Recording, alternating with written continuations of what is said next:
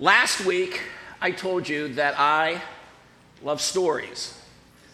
And I pointed out that I believe most people love stories. And we started a study of one of the most interesting stories in the Bible, the book of Esther, last week. It is a story that deals with God's providence. Providence is how God works things out in life, I'd say through history. The book of Esther is a literary dream for us who like reading, writing, who love stories. It is, I believe, a book put together with great artistry. It is a book that God is not mentioned in it one time, but you very much know that God is working throughout every chapter. We are doing background material on the book of Esther over the next few weeks, last week, this week, and the weeks to come, because I want us to really grasp as much as we can from this incredible book. This is a book that I believe shows you about God's providence. It is a book that shows you that I believe there is no such thing as luck, there is no such thing as coincidence, and there is no such thing as chance. The world goes on luck, coincidence, chance, but as believers, we know different. Last week, I told the story of Bella and Maria Paskin. If you weren't here, I encourage you to listen to the podcast. Go on to the video on the YouTube, where I told this story of an incredible act, I believe, of God's sovereignty, of the way he brought a couple together after World War II. And I believe that in that story, it wasn't just chance that they were able to meet up. And it's a fascinating story, and I would encourage you to go and listen to it. Just like the book of Esther tells a story that I think has no chance in it at all. This week, one of our members, over here in the third row, who's sitting down, Deborah, posted on her Facebook account something that I absolutely love, Deborah. It was a statement that went out to all her friends and hopefully to the world to see that you wrote, "For those who don't know," and there was a series of worldly doctrines that this is the way they think the world works. "For those who don't know, there's karma. That's not of God. For those who don't know, praying to the universe, that's not of God. For those who put out, I'm feeling someone's energy, that's not of God. Having positive vibes, being offered up for someone, it's not of God. Wishing someone good luck, not of God. Mother Nature, not of God." God is involved in our life. And I want us to understand, in the day and age we live, God is not appearing to believers. He's not popping into your bathroom in the morning. He's not whispering, okay? We know that God isn't giving audible voices today. God is not doing things in a way that he's like on the forefront. But for believers in Jesus Christ, it is very clear that God is active and alive. And I am hoping that every one of you could personalize it and say, I know that God is active in my life. And I think that's part of the genius of this book. Today I have got another story for you. It's about a little boy named Zeke and his sister, Anya. And I think there's a lot in it you can relate to. Has anyone been to Oregon lately? Here you go. This story takes place, let me get it here going. I'm on. Well, no, I'm not. There we go. This story, this is a picture of Salem, Oregon, not where you guys were, the Phillips were. Has anyone ever dealt with dealing with Bible memorization groups before? Has anyone dealt with working with kids and giving music lessons or taking music lessons? This is a true story that brings all of those elements together. It's a true story, happened about 30, 40 years ago. It was written by a woman named Doris Sanford. Like I said, it takes place in Salem, Oregon, and it's a story that appears, I believe, that shows God's hand behind the scenes. But I want to tell you, I'm going to bring a twist in here. Listen carefully.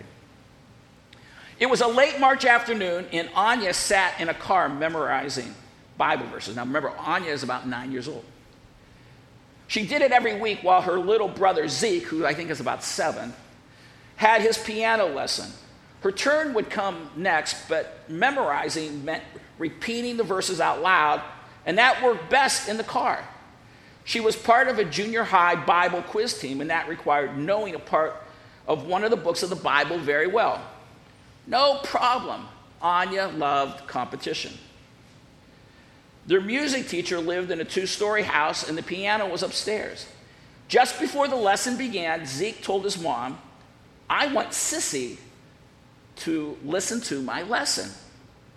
Now, the mom reminded him that Anya needed the study time, and besides, she had been listening to him practice his piano all week at home. But Zeke was determined. He went down to the car, and to Mom's surprise, returned with his big sister in tow. The lesson began. 5 minutes later, the lesson was abruptly halted by a loud noise outside. Everyone stopped to watch a late model car speeding away. The lesson resumed after the teacher reassured them that it was probably the car's backfire that they had heard. Zeke's hands were barely on the piano when the teacher's husband rushed in. A gunshot! A gunshot in the car. Shattered the passenger side window in the front seat. The lesson was over. They hurried downstairs to look. Sure enough, there was a bullet lodged in the backrest just where Anya's head had been 5 minutes earlier.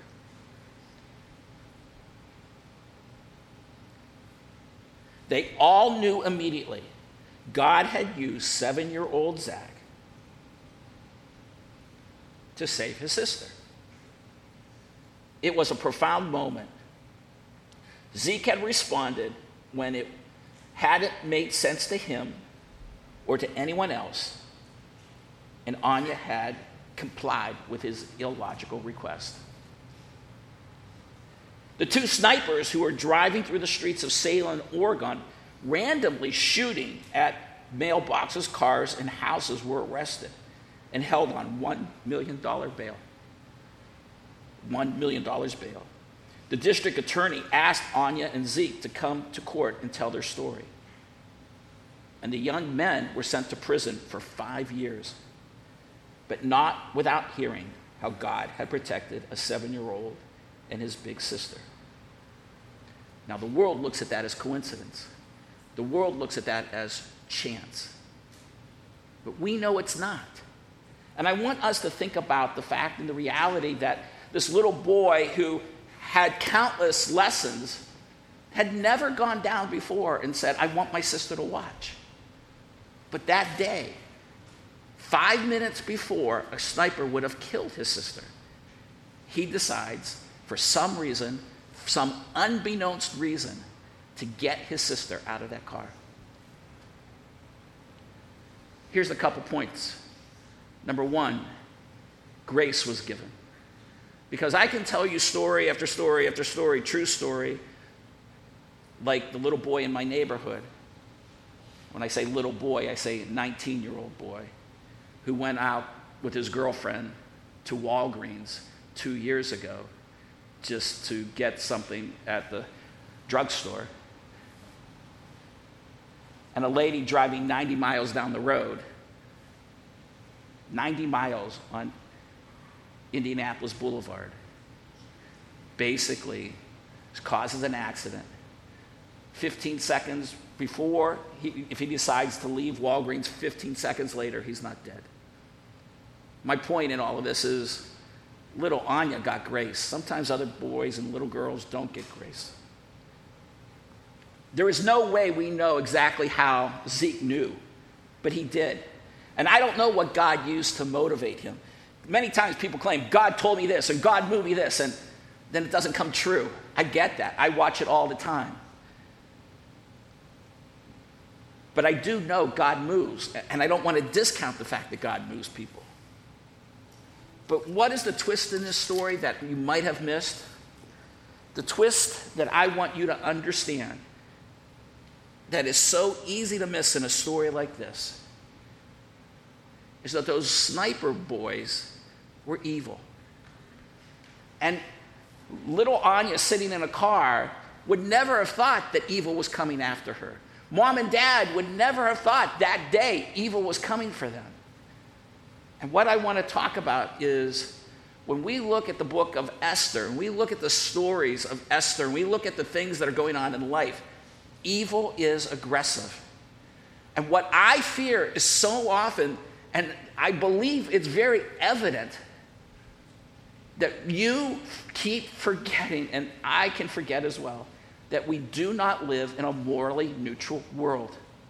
We live in a world that is aggressive after you. It is coming for your children. It is coming for you. You could never let your guard down. How do I know that this is something that isn't something on the front burner of your mind? It's so often we get up and we leave the house without praying. We leave the house without listening to the Word of God, reading the Word of God. Evil is out there. Look at Esther chapter 1. And we said in verse 1, it says, now what took place in the days of Ahasuerus, the Ahasuerus who reigned from India to Ethiopia, over 127 provinces. In those days, King Ahasuerus sat on his royal throne, which was in the citadel of Susa. We said this is a true story. Susa is in ruins today. It is in modern-day Iran. This story will take place maybe around 483 to 480 BC. We know this from historical archaeological records. And one of the things we emphasized over and over and over is that this story is true. And as I keep repeating, as this author who we don't know who wrote the book of Esther writes this story, he never mentions God once. And yet God is very much active in this story. It is a story that is with a title, Esther. Only 2 books in the Bible have a woman named as the title of the book, Esther and the book of Ruth. This is a book that tells a wonderful story of how a girl becomes like a modern day, a real life Cinderella, saves the people. If you're unfamiliar with the story, it's basically how we see the first Adolf Hitler, a man named Haman. He's the evil arch enemy in this, who decided that he was going to wipe out the Jews before Adolf Hitler did. This is a true story that drives the Jewish holiday of Purim. And what I stated last week, and I asked you to do this, I don't know if anybody did it, but I said to you, if you go on Google and you said, for those of you who have internet access, is the book of Esther a true story? You would have seen the preponderance of evidence out there where the response on Google would have been, absolutely not. This is just a made-up story to justify the rabbi's view of how we can have this holiday called Purim. And yet, that totally undermines the veracity being a word that expresses the truth of the Bible. We cannot ever hold to that, because ultimately, if you start picking and choosing what's true and what's not true, then you begin to pick and choose what you're going to apply and what you're not going to apply. And it's really telling right now, as I am being made more and more aware of Bible teachers, pastors, seminaries that are just jumping on the bandwagon, that are just abandoning Scripture.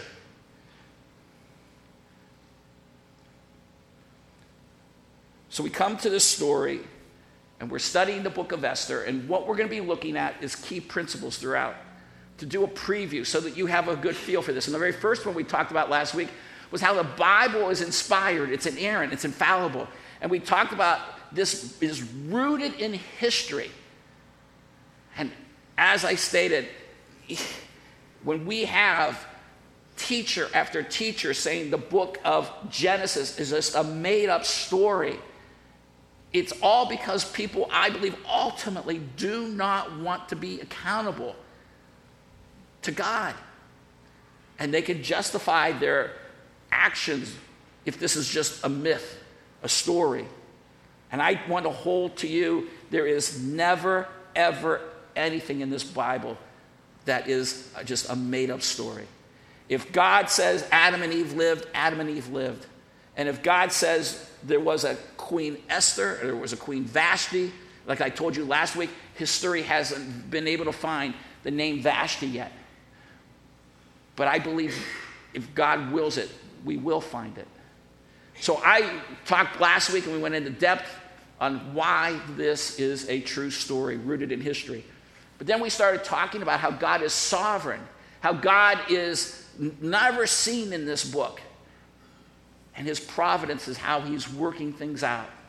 And we went through a whole series of verses, and I hope you took notes on those, and I hope you went back and you looked at passages like Romans 8 that talks about that all things work together for good. That is a reality that God is working in your life. God is there. But God at the same time does realize that sometimes you ignore him and allows bad things to happen. God is sovereign in history. Well, where are we going today? Well, in the story of little Zeke and Anya, I wanted to focus on something that's running through the book of Esther, and that is evil. Evil is more than sin. In evil, I want to talk about something that comes from the devil, but is also something that there are people who are evil. And we're going to look at under the understanding of wickedness and crookedness and all the things that are dealing with this concept of evil. Last year, I gave our congregation, and I emailed this out to you, 2 papers that a friend of mine, Army Chaplain Bob Bama, gave on evil. And I gave that so that you would be warned. And I hope that you read those. If you need them again, I'll send them again. But some of the material I've pulled for this sermon, I pulled from his material. I think that we need to understand how evil operates. And I think as we get into this study, you're going to see how evil, just like God is not mentioned, and the devil is not mentioned in this book. What I want to show you is something very interesting. So here's the story of Esther being played out. At least we'll look through the first half. Go to verse 12. We have this king, Ahasuerus. Some of your Bibles might have his name Xerxes. And as the story plays out in verse 12, as he's thrown this giant party and series of parties, he wants his wife, the queen, to come and parade before him. And his guest, his male guest. Some people believe that he wanted this to be done in a very inappropriate way, perhaps her naked, and she won't do it. We don't know specifically, but that is what many Jewish writers say happened. But look at verse 12. But Queen Vashti refused to come at the king's command, delivered by the eunuchs. Then the king became very angry, and his wrath burned within him. You see, my focus isn't on the fact that the queen wouldn't come yet. My focus is on the wrath. Wrath in the Bible over and over and over is dealt with in regards to being evil. When you become wrathful, you become irrational.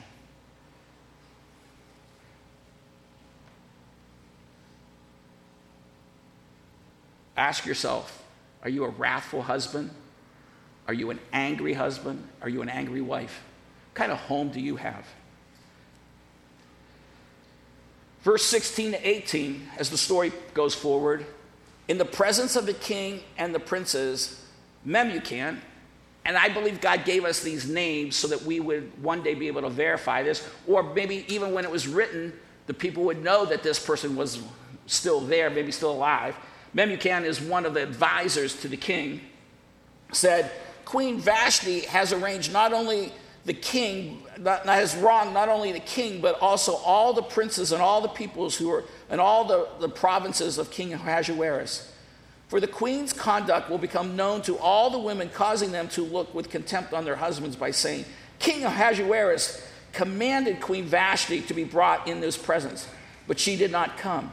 This day, the ladies of Persia and Media who have heard of the queen's conduct will speak in the same way to all the king's princes, and there will be plenty of contempt and anger.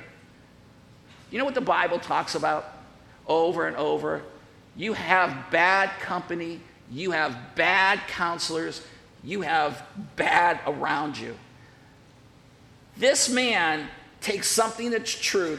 Should the wife have ever refused her husband? Well, yes and no. Because there's a sense where maybe he should have not gotten angry, gone to her and asked her, why did you want to come? But now he's got an advisor who is going to basically say, ban Queen Vashti. Get rid of her. And he begins to give this reasoning of this macho kind of husband that, oh my goodness, if you do this, then all the wives will become like this. Come on. You got to understand, this is the way evil works. It gets people worked up, gets people going, not thinking through rationally. The king should have just said, are you nuts? We're having one party here. We don't live in a day of social media, he should have said. You're not going to be able to see this, what the queen did. And I can come back with something maybe more, if I have to penalize, I can penalize it. But now we have an incredible unrest in all the homes and all the kingdom. Come on. But evil counselors bring you down. Think about who your friends are. Go down to verse 19. As he continues, he says, if it pleases the king, let a royal edict be issued by him, and let it be written in the laws of the Persians and Media, so they cannot be repealed, that Vashti may no longer come into the presence of King Ahasuerus, and let the king give her royal position to another who is more worthy than she. As we're going to play this story out, one of the most interesting things is that we have found historically, and this is supposed to be true, well, it is true, that the Persians had a government that had this stupid, evil law. And I don't know who in the world came up with it, and I don't know the history of it, but basically it was, if you are even the king and you pass an edict, it cannot be reversed. Well, that's foolish. Making decisions that don't allow reconsideration, reflection, for someone to change, that is a government that's evil.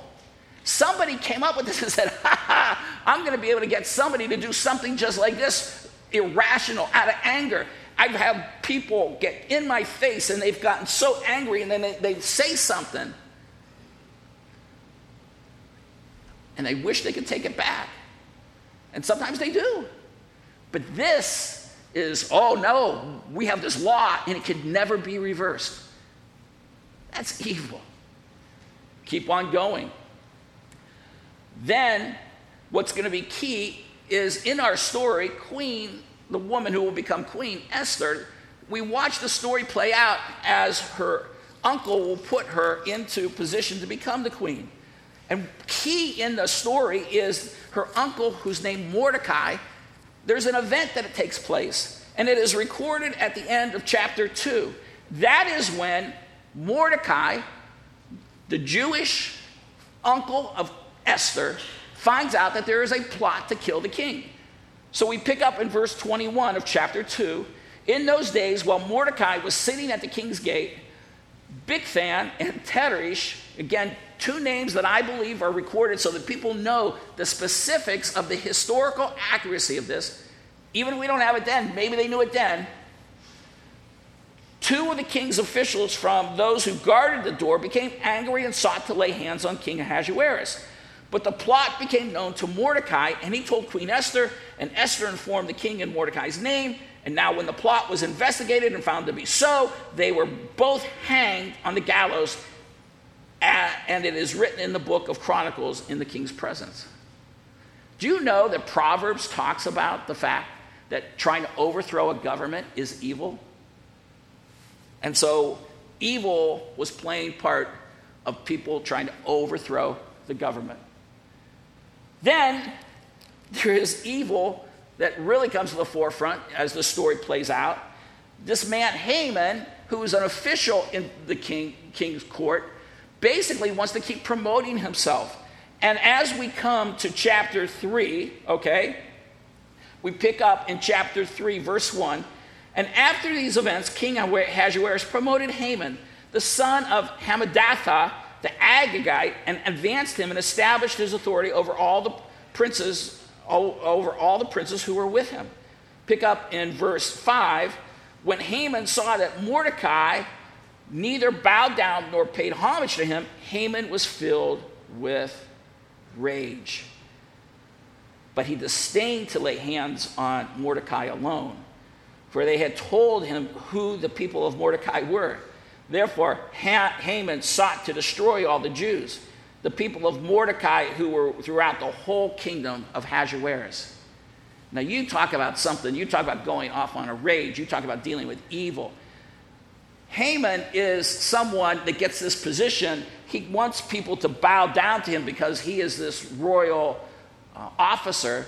And when he sees this one man who is playing out his idea that I'm not going to have any other idols, I'm going to just honor God, he decides, not only am I going to kill Mordecai, but I'm going to kill every Jew.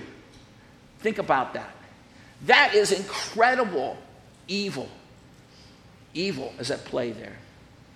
And we're going to talk in the future about the story about how there's a little history there. Carl had sent me a good reminder of the fact that the Agagites back from the Exodus were people who were so evil and bent against the Jews. And remember, the Jews were supposed to wipe them out. And even King Saul was supposed to do that, but they failed.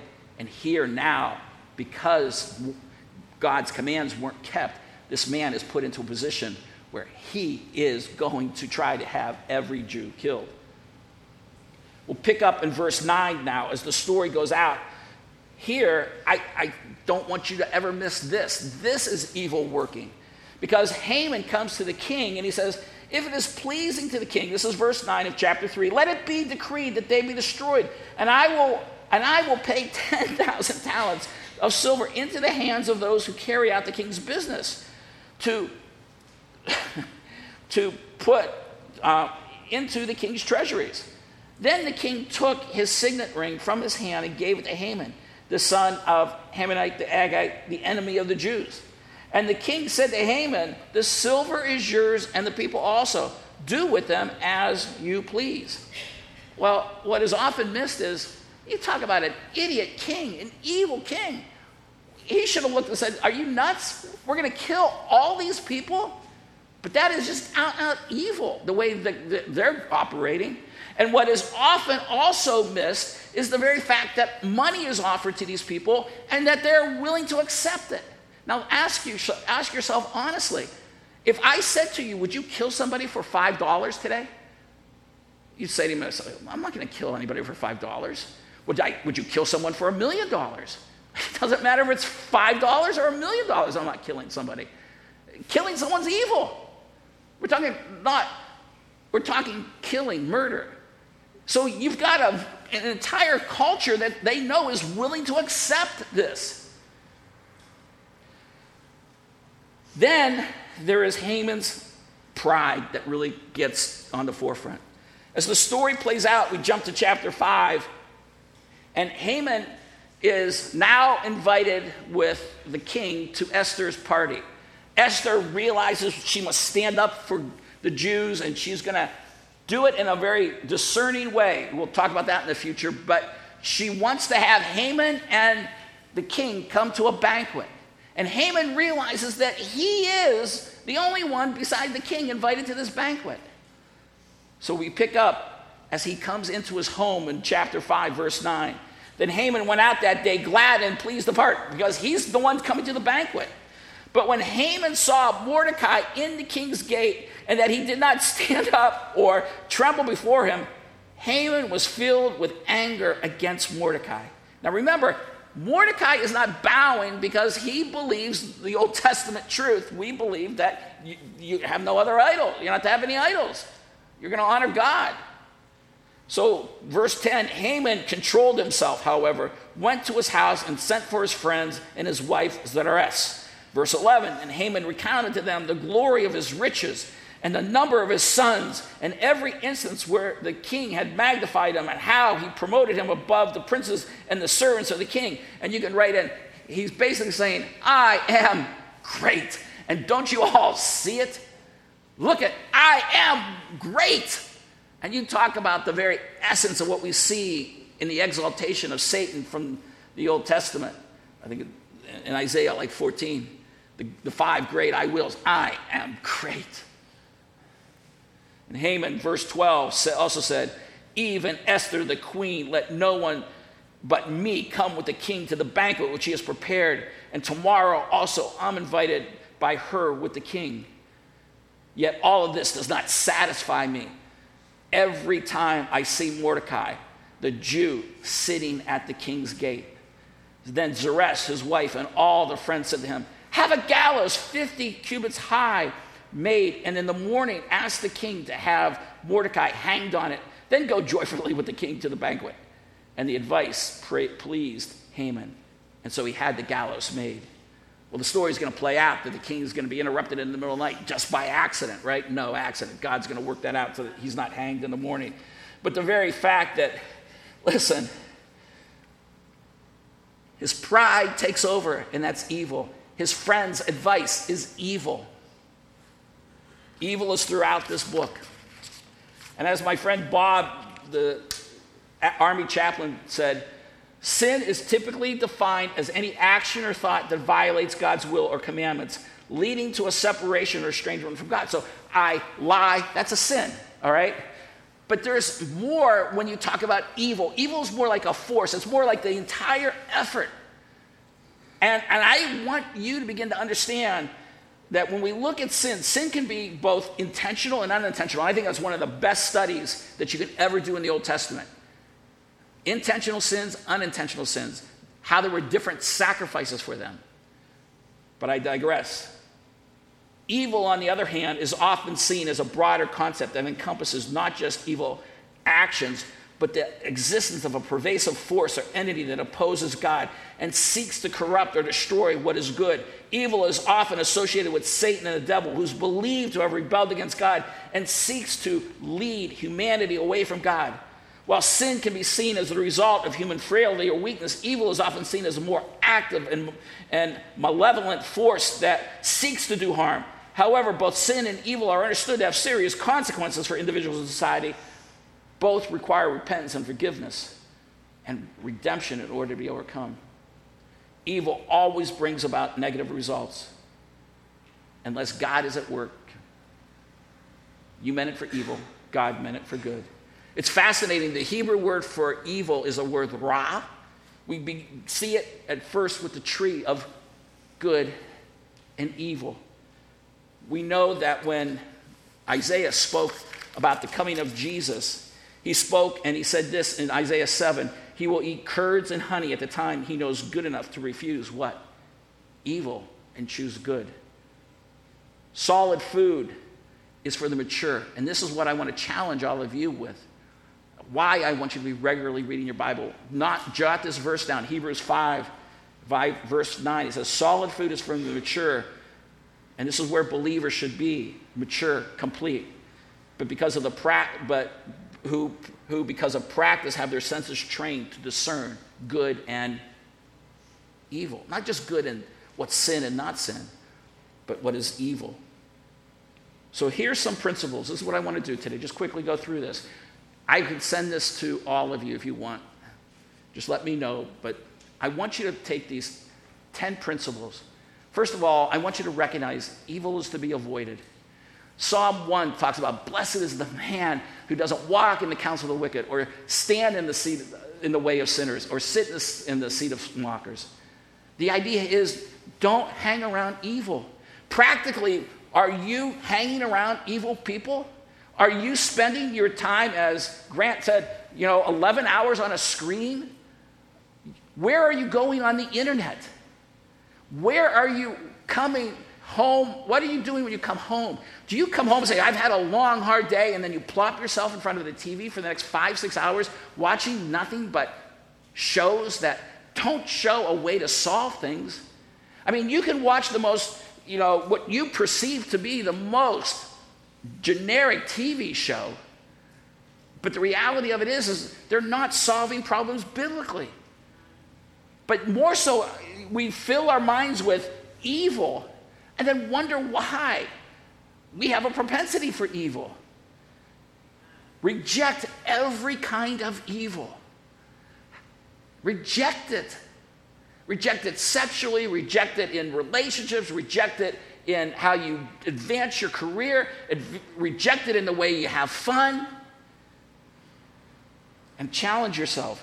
In Esther, King Ahasuerus has nothing but ungodly counselors around him. And you wonder why he ends up taking a course of action. Who are your friends? If you have to go to work and you deal with evil people, okay, you say, well, I go to work and I deal with these evil people. Go with the mindset that you're going to witness to them. You elevate the crowd. You don't have to go to evil places. You don't have to spend time with evil people. And men and women, you don't spend time with somebody who's not your spouse. We saw when Vice President Pence said he wasn't going to spend time inappropriately with another woman, the world rejected, and what an idiot, what a backward man he is. I wonder how many people would have the guts to come and say, because I did something like that, I ended up having an affair and it ruined my life.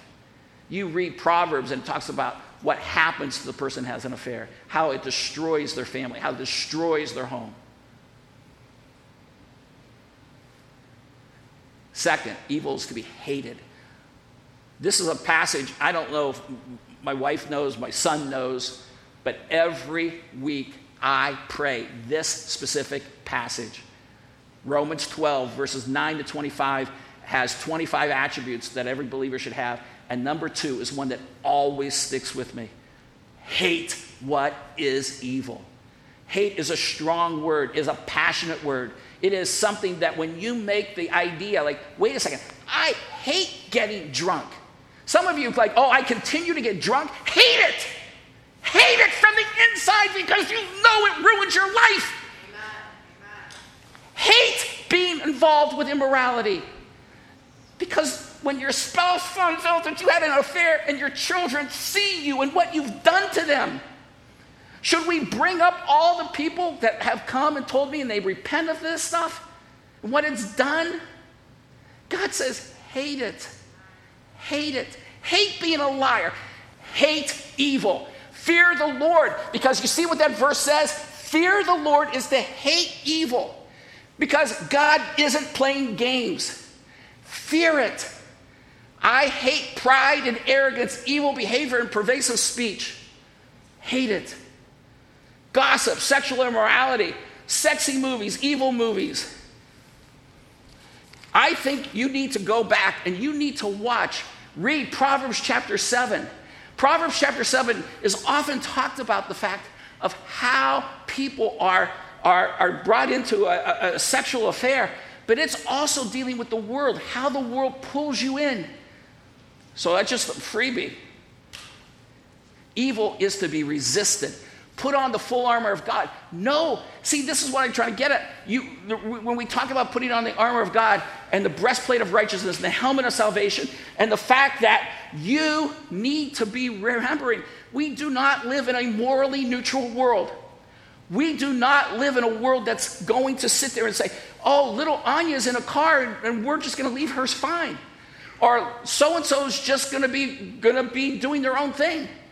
There are people, you have to understand, evil is always going to come after you. In this story of Esther, Haman tries to kill all the Jews. Haman gets defeated. Evil sits back and says, gee, we're never going to do that again.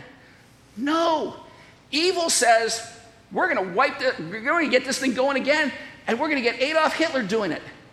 And Adolf Hitler kills 6 million plus Jews. And then they kill Hitler, and you think, well, that's it. We're never going to do it again.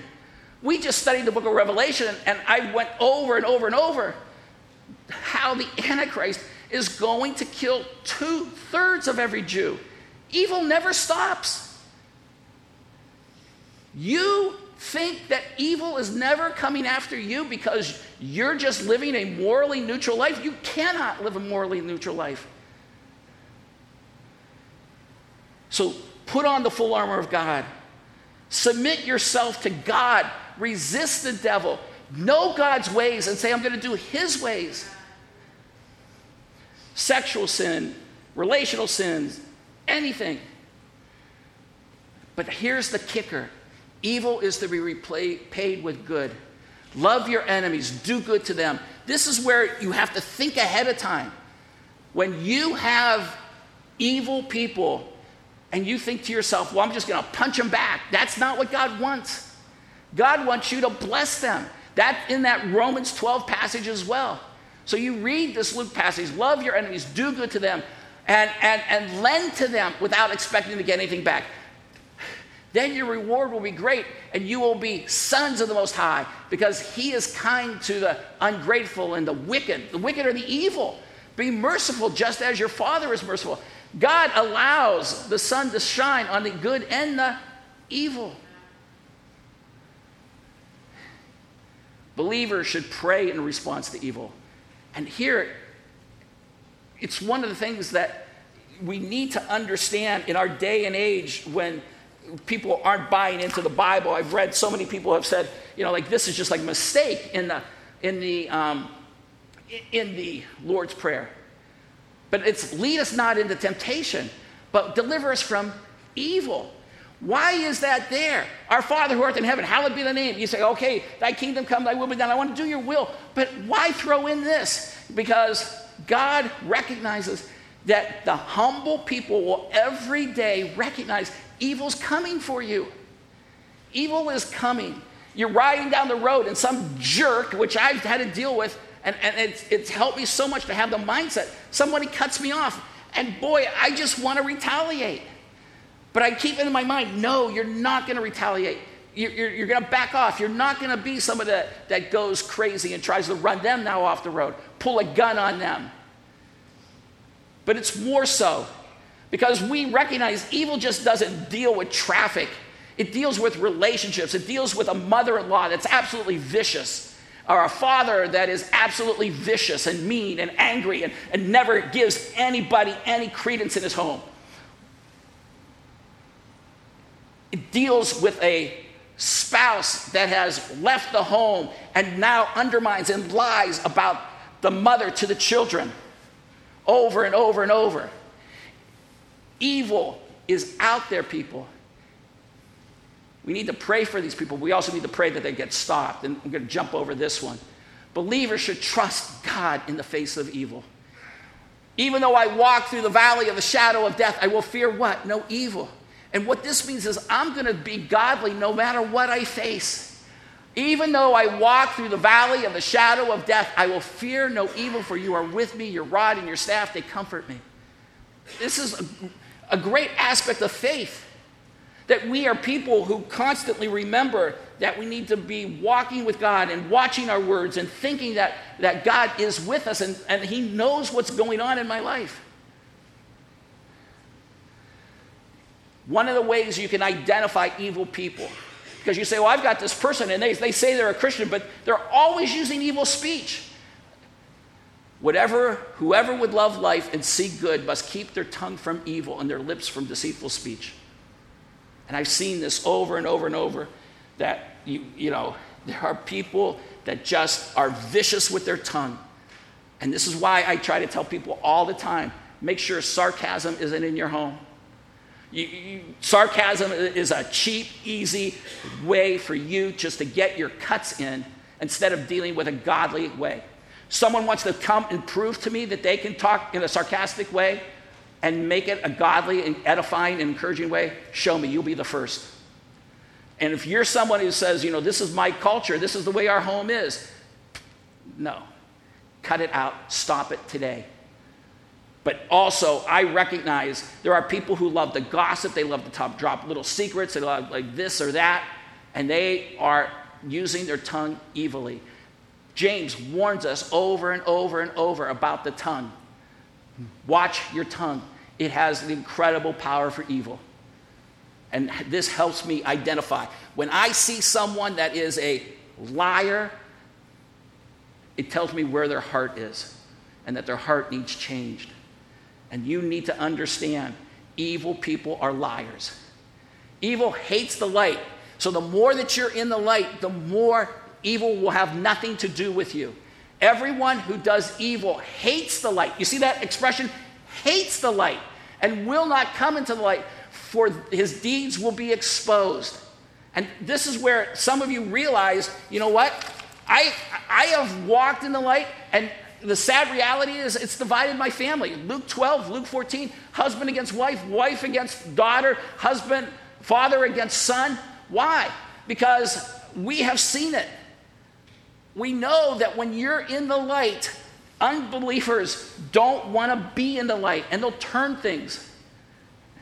And one of the hardest things to deal with is the fact that the more you're in the light, the more your family is going to be divided. In Christianity, we talk about the church being a church family. This is why, honestly, we need one another. Because the reality of it is the world, including our families, don't like light. And everyone who does evil hates the light. You have to understand that evil is aggressive. It hates light. And it is not passive. So this week, when we read the newspaper and we see so many evil things being promoted, and as I see meme after meme on Facebook that talks about that which is evil is now loved in our world, we must recognize that we are in a culture that has basically said we are no longer going to hide our love for evil. And because of that, don't fall asleep. I want you to be aggressive, praying for your children every day. If your children are in public school, I never advocate go public or go private or go, do homeschool. But I got to tell you, even if you send your kid, as I mentioned last week, to private school, the reality of it is we are in a day and age when evil is aggressively pushing lies in ways that are destroying children. And when you have a front page article, and I don't know how many of you read it this week, about the editorial that took half of the front page and about 3/4 of page 5 or 6 about how LGBTQ kids are just going to be so harmed if they don't get all of their ways and all their rights, and the schools just bend over backwards for them. And I thought to myself, this is just pure evil, the lies that are out there. We must recognize the more that we're in the light, the more it protects us. Evil deeds should be exposed. Have nothing to do with the fruitless deeds of darkness, but rather expose them. And sometimes, in love, you have to tell someone, look, I know that you're struggling with your sexuality. I know you're struggling with your homosexuality. I know you're struggling with your drinking. I know that you're struggling with anger. I know that you're struggling with lying. But this is a lie. This is wrong what you're doing. You doing this to your spouse. You're doing this to your children. It is wrong. And so at the same time, when we talk about being gracious to the evil people, at the same time, open rebuke is better than hidden love. Remember that proverb, open rebuke is better than hidden love. And we need to tell people lovingly, kindly, that listen, what you're doing is evil. Have nothing to do with fruitless deeds of darkness, but rather expose them. So listen, I can remember 30 years ago, I'm a believer, and I had this guy living in my house. His name was John, and I kept seeing things in his life, and I thought they're evil. And I just, John, you're not you're professing to be a believer, but you're not acting like a believer. And he gets in my face and like, how dare you? Who are you to judge me? Blah, blah, blah, blah, blah. And I'm doing this in kindness and I'm doing this in love. And finally, eventually, John moves out of my house because at this time I had like 3 or 4 guys. I had this home in Upper Arlington, Columbus, Ohio, and we were holding Bible studies out of this. And this guy said, I'm going to come live with you. I'm going to be a believer. But you live with someone and this is where all husbands and wives know. You live with someone, you really see what is at the heart of who they are. And so I'm living with this guy, and John is very clearly doing evil. But when you throw the light on it, it's like, oh no, and he turns it against you. And that's what evil people will do. Who are you to say this? Who are you to say that? And so I had to live with that humility until one day, 10 years later, I get this phone call from John. And he calls me up and he says, Mike, do you remember me? And I said, yeah, I remember you, sure. He said, Mike, I got saved. You were right. You were the only one who told me I was not living right. You were the only one who had the guts to tell me that you didn't think I was saved.